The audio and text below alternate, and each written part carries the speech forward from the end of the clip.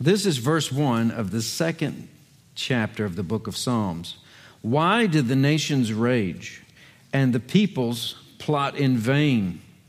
The kings of the earth set themselves, and the rulers take counsel together against the Lord and against his anointed, saying, let us burst their bonds apart and cast away their cords from us.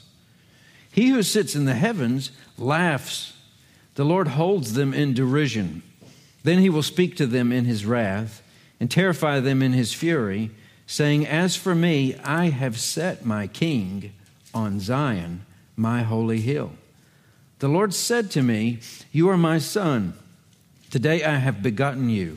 Ask of me, and I will make the nations your heritage, and the ends of the earth your possessions.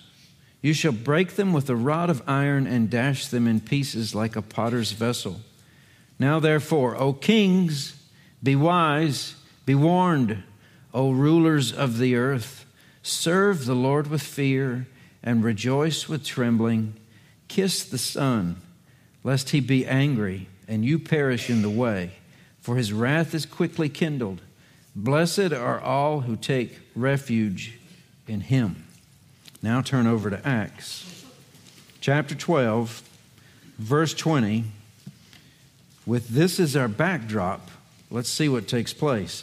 Now Herod was angry with the people of Tyre and Sidon, and they came to him with one accord, and having persuaded Blastus, the king's chamberlain, they asked for peace, because their country depended on the king's country for food. On an appointed day, Herod put on his royal robes. He took his seat upon the throne and delivered an oration to them. And the people were shouting, the voice of a God and not of a man. Immediately the angel of the Lord struck him down, because he did not give God the glory, and he was eaten by worms and breathed his last. But the word of God increased and multiplied, and Barnabas and Saul returned from Jerusalem when they had completed their service, bringing with them John, whose other name was Mark.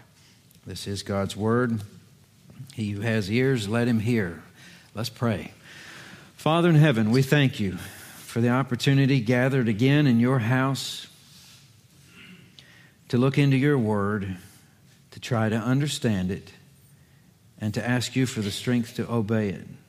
Lord, open these things to us so that we may please you in all we say and do. Lord, we ask this in the strong name of Jesus. Amen. Now, a couple of weeks ago, we studied that transitional passage where Luke is giving us some details that will help us make sense of things as they unfold. And then last week, we were fed well, learning how even though Herod had reached his hand out in violence to vex the church, God is still totally in control and miraculously releases Peter from prison while a group of people is praying for his release. This week, though, the chapter concludes with this somewhat of a bizarre story and a very gruesome end to this man who had reached out his hand to vex the church. This is one of those passages where young boys who are bored playing on a phone or taking, not notes, but drawing on something go, what? Eating of worms? Mom, let's Google that when we get home. I would suggest that you don't, as I was warned not to, but did anyway. It's bad. Before modern medicine, this was real, and it was a gruesome end. And in prophetic fulfillment of the warning in Psalm 2, you don't take God's place. You don't rob him of his glory. What we're reading here is about a thief, maybe not a thief of a large sum of money. And usually the bigger the thievery, the more notable the crime, right? No one goes to jail for stealing paper clips, although that would be a sin if it's theft. But you would say that the worst of thievery is the greatest of assets or resources, correct? What if you're stealing glory that actually is the Lord's? and no one is worthy of it except for him, because he's God and he made everything. That's a big deal. And we see that it meets with a horrible end. Where we left off from last week, Peter had been delivered from prison and death, but this tyrant Herod Agrippa is still at large, continuing to persecute the church. And where we pick up this morning, after his going down to Caesarea, that was the last verse of last week, went down from Judea to Caesarea and spent some time there. That's where Luke tells us he meets his death. And for the next 6 verses, he gives us those circumstances. If you look back at 20, Herod was very angry.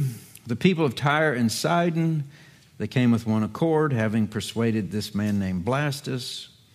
They asked for peace because they depended on the king's country. This is Herod ruling over Judea, Palestine that is, and they need to trade. They depend on this for food. Most of the attention of this passage is fixed on Herod. We know him as Agrippa the First. It's always good to know who you're dealing with. Mark told us about that last week, as far as which James was the James that which Herod had killed. Well, just to review, this was a nephew of Herod Antipas. Herod Antipas was the one that removed the head of John the Baptizer and delivered it to a party on a platter. You remember that story? Had to do with a girl dancing. Herod Antipas, being impressed, offers this grandiose promise: you can have whatever you want.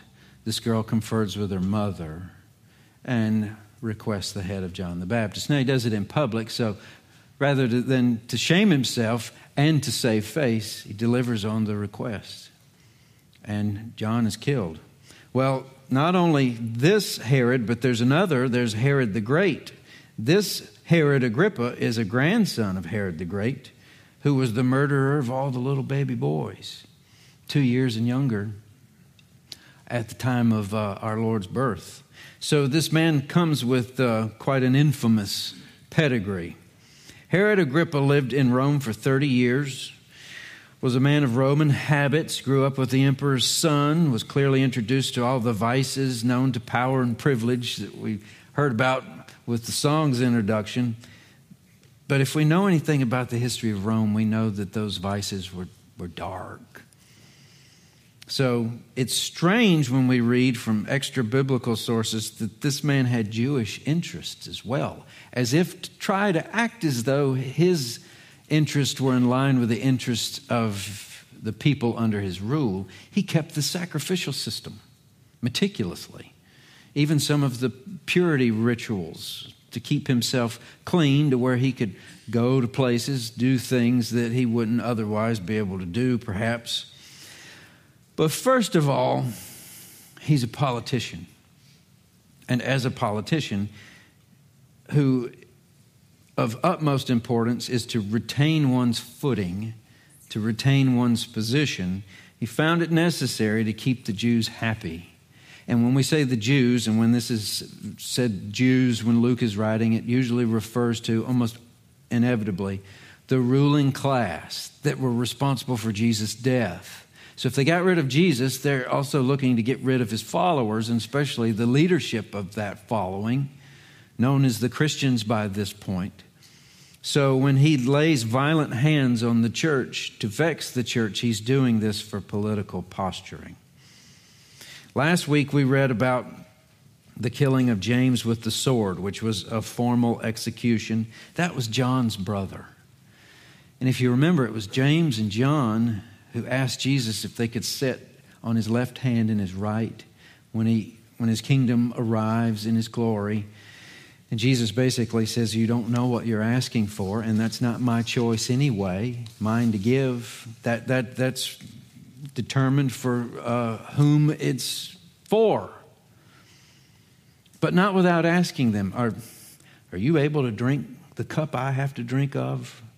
Be baptized, baptism I'm to be baptized with? They didn't know what that meant. But by the time we read this, James knows. He's been executed.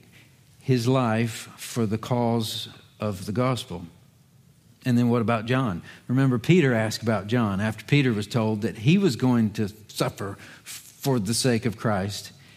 And basically, Jesus says, you follow me. That's none of your business.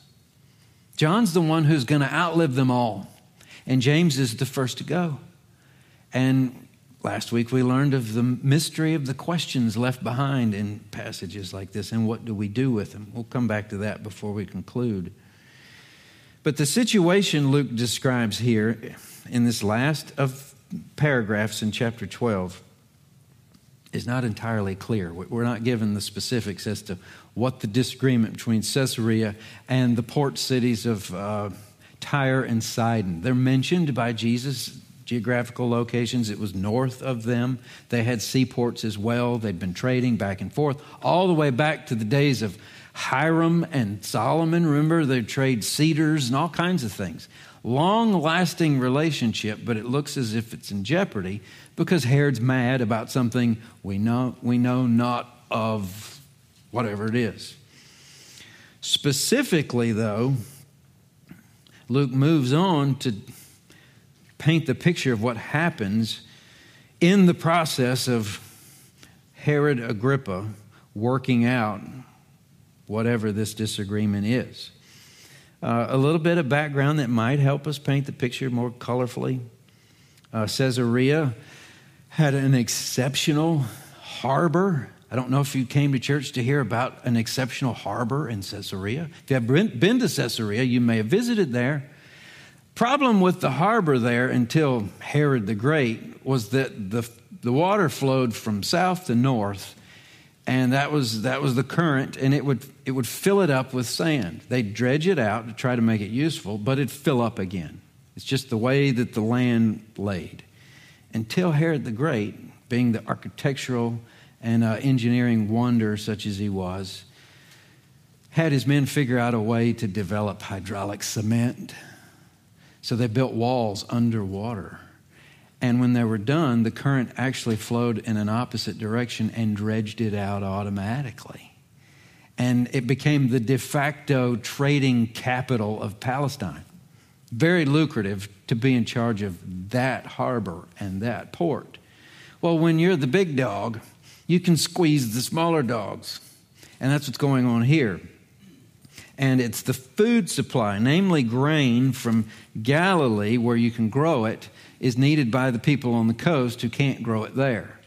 And this is where you might have heard the saying, it's said in different ways, but when trade flows freely across the borders, you've got peace and everyone's happy.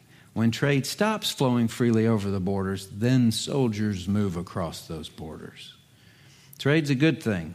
In this case, it's being threatened. So the northern cities, heavily dependent on Galilee for their food supply, are in a panic. And whatever the case for what they were mad about, Herod's angry. So they send a delegation to ask for peace. And their foot in the door, if we read it here, is the good graces of this fellow named Blastus.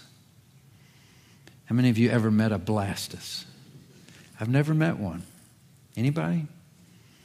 Now, if you grow up in a church, usually you know a lot of people with Bible names, don't you? We've got a Michael and a Benjamin and a David in our house. Isaac, my brother Jacob. My brother-in-law's named Jason. That's a Greek biblical name, but I've never met a Blastus. But don't you think it'd be cool to grow up with that name? I mean, first day, PE, elementary school, they're picking kickball. Who are you going to pick first? Blastus? I mean, good grief. Why not? He's going to kick it a quarter mile. Blastus. Whether or not this guy was what you'd expect with a name like that, we have no idea. And his title really isn't impressive. He's a chamberlain. What does a chamberlain do? He takes care of the living quarters of the king. Now, whether or not this was because he was from Tyre or Sidon, or he takes a bribe like anyone else, this is who they use. So that's their foot in the door. And again, whatever the details, really we don't know. By the time you get to verse 21, we skip over all that. And there's this appointed day. Herod puts on his royal robes, took his seat upon the throne, delivered an oration. That's a big speech. Now, some say that this is on behalf of recognizing the emperor, and they're using these political disputes in here as well. It could be a separate meeting.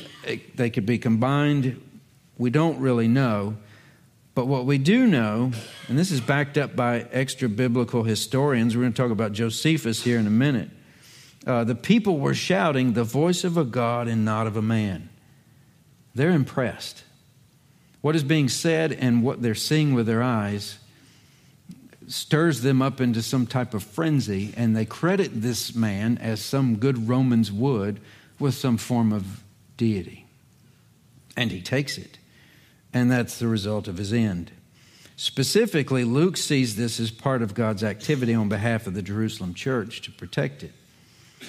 Now, as far as Luke and Josephus was a Jewish historian. He's paid for by Rome. Sometimes you can hear his loyalties to Rome, but no one questions his historicity. It's good stuff. We use it a lot as far as an extra biblical witness.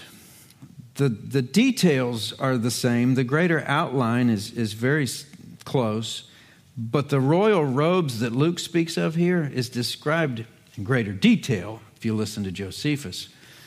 He says they are made wholly of silver and of a contexture truly wonderful, which shone so brightly in the morning sun that the people hailed him as a god. So evidently they were able to string thread out of silver and make this reflective outfit such that when the sun came up on the crowd that morning, this man is reflecting the sunlight back into the faces of the crowd. I think it'd be great to look at this with modern eyes. We'd probably say, what is this, Halloween and he's an astronaut? That's weird. But to them, he's godlike. He's praised as a god. Both writers agree, Luke and Josephus, which is interesting, that they condemn his acceptance as blasphemous adulation and agree, therefore, that God's judgment fell on him because he glorified himself instead of God. Now, Luke is inspired. Josephus is not, but the accounts are the same. Now, Luke says he was eaten of worms. Again, that's gross. Josephus says that a severe pain rose in his belly, which became so violent that he was carried to his palace, where 5 days later he died.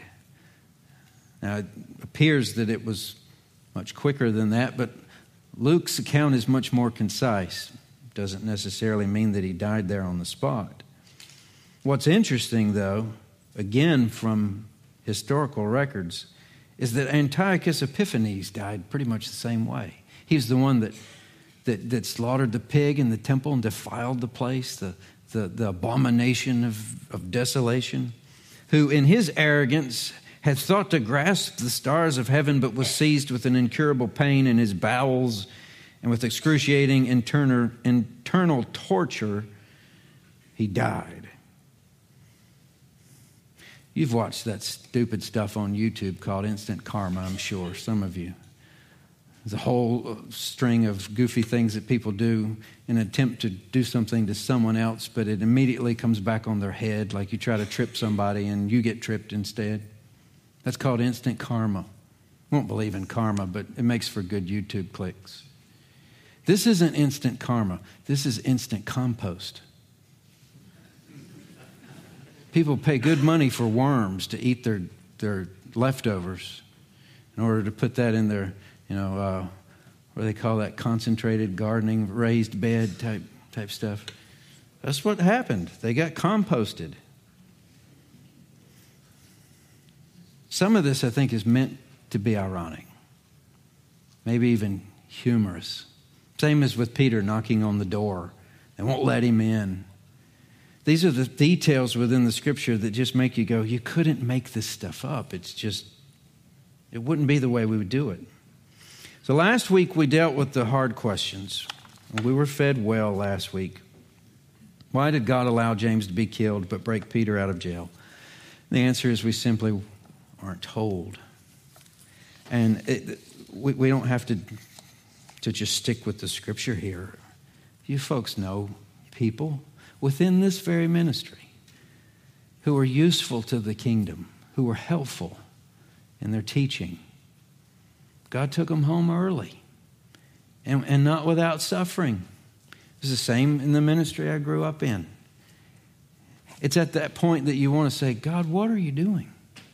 This is the way we expect for this to happen. We need them. Who's going to take their place? Why is one door open and another door shut? We would think that would be reversed. But I thought it worth mentioning again before we get to the conclusion here. If God could deliver Peter, don't you think he could have delivered James? I mean, if he can do one, he can do the other. That's where we should find some comfort.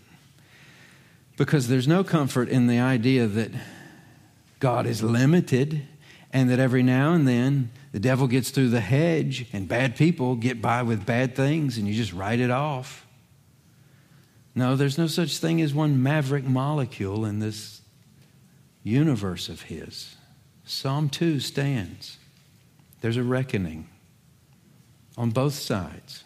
And if there are blessings on this side that seem as though they were due, they're stored up. And if there's punishment here that seems not to have transpired, it's coming. It's not a comfort in the midst of it, perhaps, but just to think. If something comes to you and your family, or myself and my family, and gets past God Almighty, gets past the Son, and gets past the Spirit who indwells us, don't believe anything other than whatever comes your way comes with great purpose. It's on purpose. It's by God's decree. None of us make sense of this life in the middle of living it. We got to wait on that when we can look at it from God's perspective in glory. And it'll all make sense then. But we have to credit him with some patience in the mystery of it all. And this passage is full of mystery. And let's not miss the artistry with which Luke describes the complete reversal of the church's situation in chapter 12. Most of chapter 12 was dealt with last week, and the basis of it all is God's gospel will not be stopped, not by Herod, not by anybody else. As it goes out, God brings his people in as he saves them. His word will accomplish that for which it was purposed. Not going to stop it. But the way the thing began, you've got Herod on a rampage, arresting, persecuting, executing church leaders. At the end of just the chapter, he's struck down dead. James is dead. Peter is in prison. Herod is victorious at the beginning. But at the end, Herod is dead, Peter is free, and the word of God is victorious. That's Psalm 2. It's going to happen. You can count on it. Might not be according to your timetable, and it might not be without sorrow, but the Lord will not be mocked. So, what's in this for me? That's the way we conclude some of these studies. All of them are different. Sometimes they neatly arrange around 3 points, maybe a poem, or we sing those poems at the end, perhaps. Sometimes they're pointless. They don't have points. It's just one major thing you're supposed to look at and view the world differently from that point on. This one seems to work well with this arrangement, and I don't always mention this caveat, but when I say what's in this for me, what we're not saying is what does this mean to me? The scriptures mean what they mean regardless of who's reading them or understanding them or obeying them. When God wrote this, it meant something when he wrote it through whomever he inspired to say it. Each passage has its meaning, and that's why we spend most of our time in this room during this part of the service trying to figure out what it means. But once we've figured out what it means, then we're compelled to obey it. We wouldn't sit around in a room and take turns. Okay, what does it mean to you? What does it mean to you? What does it mean to you? And then we'll all vote on which one of our interpretations we like the best. It's not what God... This isn't... I said poetry a minute ago, but that confused the tar out of me in school. Because the teacher would say, okay, what do you think this means? And 10 people would say 10 different things, and she'd say, that's right. You say, that can't be right. The poet meant it to mean something. What does he or she say that it means? So what we've got to do every time we open God's Word is figure out what God means by it, and then we can apply it. What are we supposed to do? Does this change the way we are acting or should act? Maybe it's not an application as much as an implication. Again, the way you look at the world based on what Jesus has told you is true. A lot could be said about this. We could talk about the mystery of the way God holds the cards and doesn't tell us. It's for Him to know and us to find out. We could talk about the warning from Psalm 2. But one way that I saw and I thought this is helpful, is simple. There are three parties said to be at work in this passage in the economy of God. We won't worry about Blastus. We won't worry about Herod. He's eat up with worms. We won't worry about Tyre or Sidon. But if you go all the way back to the beginning, you've got a sovereign God. He's kind of in the background in this chapter. And then by His direction, you have ministering angels. The ministering angels are either opening doors automatically to release prisoners from jail or doubling over heads of state as their intestines are riddled with worms. Angel of the Lord, it says, responsible for both. And then you have a group of praying people. Since we don't have anything to do with the first or the second, we're not sovereign God, and the only way we know what the angels are doing is when we're supernaturally given insight as to what they're doing. But if any of the players in here fits with where we are today, I think it's the church, and the role that they play is prayer. It's not glamorous. It's not as interesting as a reflective suit. It's not going to get any praise or adulation from the public as being supernatural. It's just talking to the one who saved us, gave us the gospel and returned to heaven, and is seated at the right hand of the Father making intercession for us at this very moment. If you just consider how this plays out and that element and how it's involved, you've got Herod Agrippa. I like the way G. Campbell Morgan referred to him as the pervert of Rome with Hebrew aspirations. But in his fashion, smarter, more practical than the other Herods, but has laid violent hands on some that belong to the church and killed James with the sword. The church was afraid of Saul of Tarsus. They began leaving their homes. They're winding up in Antioch and in Cyprus and along the seaboard, the coastal lands, not far from Tyre and Sidon. It's open season on Christians. And now it's not just a crazy man known as Saul of Tarsus, who's now a believer and preaching. It's Rome itself through Herod.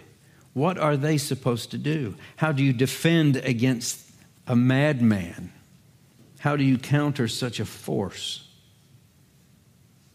How many would think a prayer meeting? What do you put in array against the forces of the world's biggest superpower and its clown they have with his spacesuit and people saying he's a god? What do you do with that guy? You gather in a room and you pray like the woods are on fire. That's what they did. A prayer meeting. People with their eyes shut on their knees talking to someone they can't see. Many of them, though, spent 3 years with while he was on this earth. Again, this is stuff you don't make up. Marvel doesn't care about this stuff because it wouldn't sell films. Maybe Disney could try. They're not doing too well these days. I still don't think a prayer meeting against Darth Vader. But this is the way it worked. And what did that prayer look like? Please don't miss this. This is the best part. They're praying fervently. That's good. They're praying believing. That's good. All the while wondering how in the world God could do it. That's normal. And when the answer came, they were surprised and shocked. Why do I like that? Because it sounds familiar, doesn't it? You want to pray fervently. And of course, if you're praying at all, you're believing. But you really don't know how you're going to get through what you're supposed to get through, or you're going to get what you need. So it's kind of like some Hail Mary. And maybe you just do it so the kids hear you. But then when the prayer is answered, you're probably the first to be embarrassed because you know you really didn't think it was going to happen. Right?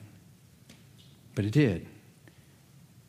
And then there's those times where you pray fervently and what you pray for doesn't happen. James is killed with a sword. But they're praying just the same. I don't read anything about, hey, it didn't work with James. Why are we worried about Peter? No, they're still praying.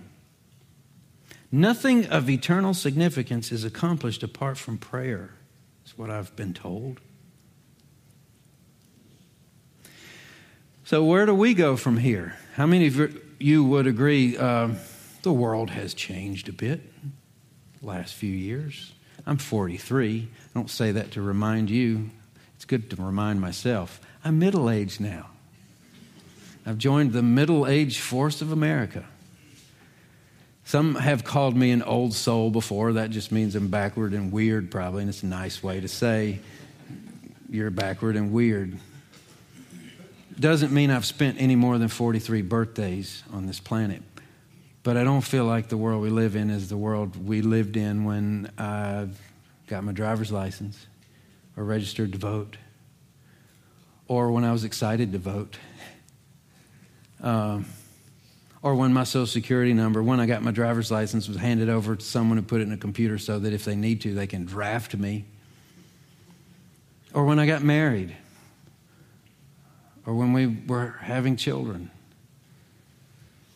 I used to could keep up when I was at Liberty or Southeastern because when you're there in Bible school, you hear about these things such that when a decision is made or there's a verdict or a case or a law is passed or a bill's in session or a resolution where it looks as if what we believe to be true in this book and what this country of ours says is our values begins to just drift further and further apart.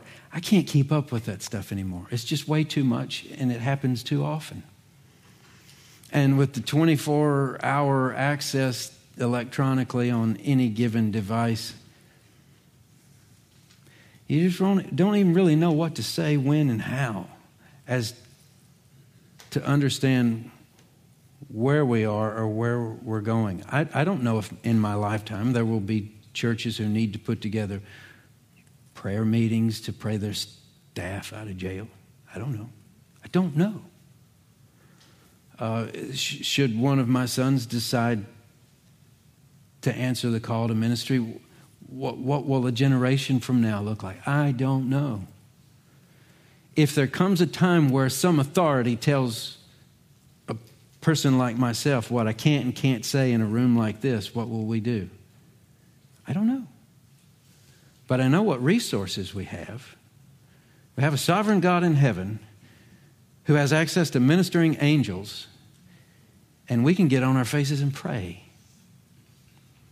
And if he's glorified in getting rid of our enemy, praise his name. And if he's not, praise his name, we'll see him sooner. And if any of those people kill us, guess what? He'll raise us up because he paid for that on the cross. They can't hurt us.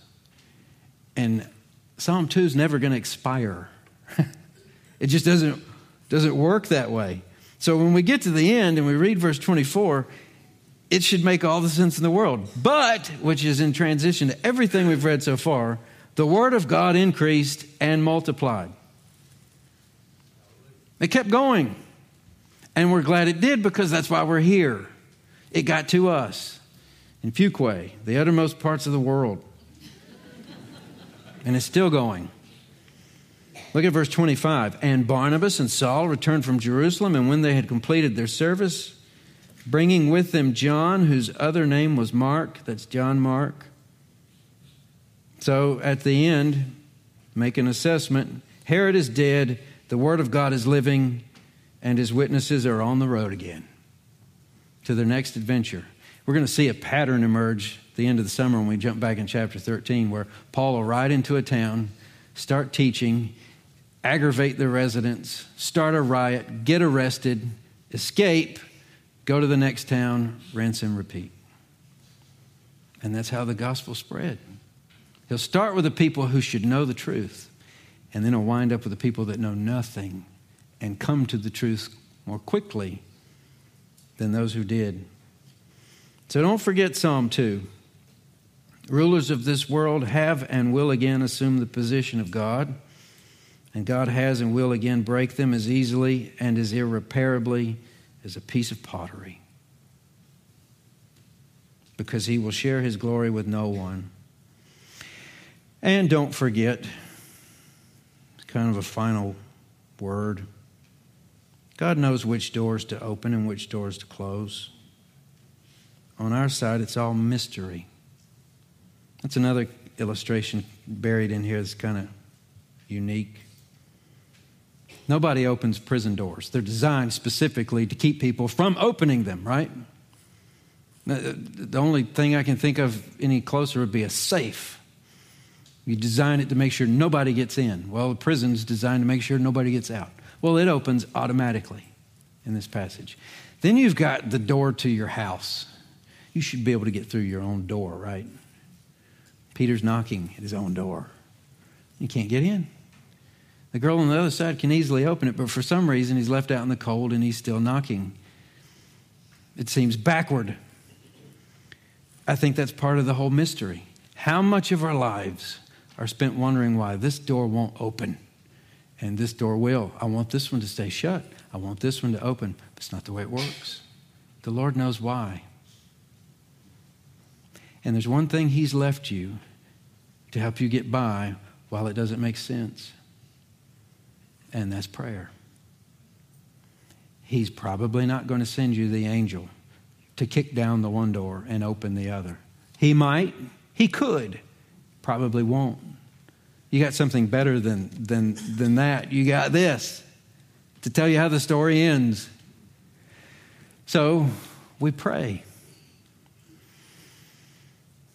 If you've been with us on Wednesday nights, I usually say the same thing when we transition from our 35, 40 minutes worth of Bible study to about 15, 20 minutes worth of prayer before choir rehearsal afterward.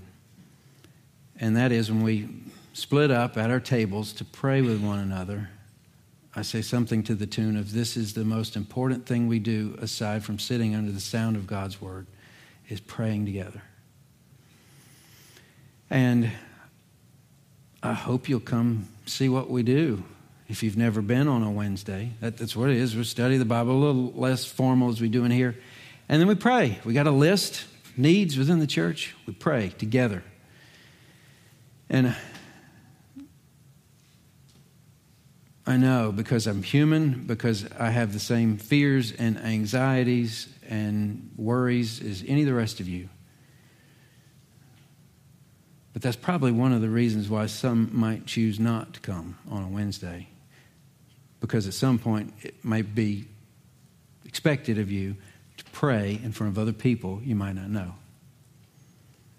And it is nerve-wracking. And you do wonder if what you're saying is thought of by the person next to you the same as the God to whom you're supposed to be speaking, right? You want to clear out a church, put on the billboard, extended month-long protracted services on prayer. Who wants to go to those? Because we all know we don't do it enough.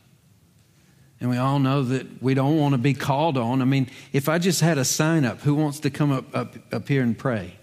There'd be a few. What if it was like the draft? You know, you join the church, we get your name, and any Sunday, you don't know when, because if we tell you when, you go somewhere else. Right? Yes, there's stress involved. But folks, the payout, the investment, to sit in that room and listen to the sounds of other people addressing our Lord on behalf of each other, it's priceless. to be on a list where you know that people are lifting up your name in prayer. What's that worth? The side effects of it are crazy too. If you were to submit yourselves periodically to praying with other people that you are members in a church with, do you think it would be easier or less easy to have some stupid gripe with them? Now, that stuff goes out the window when you bow your heads and say, Father in heaven, right? If you can sit there during prayer time and be mad at the person across the table, then hats off to you. You've got some issues that the Lord needs to fix. So pray more. You need it. We might write you a prescription for it. 6 years worth of Wednesday nights and every other Sunday public, right? I'm getting in the ditch here.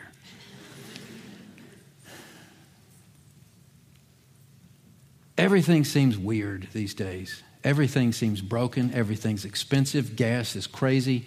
You can't say how you feel without getting in trouble. What and where we go from here, I don't know. But I know what we do have. We have prayer with each other. That is a defense like none other. It's not a weapon of war. It's a weapon of defense until the Lord comes to get us. What we do on Wednesday nights, what I hope you do daily alone with your family, when you pray, that is your declaration of dependence on God. To say, Father in heaven says that He's your Father in heaven. And to say anything to Him acknowledges that He's in charge and you're not, right? Prayer, like we see here, fervent, believing, but fickle, and far less hopeful of what God can actually do, but it's human, but it's prayer. That is the total polar opposite of Psalm 2, where they say we will declare our independence from this God.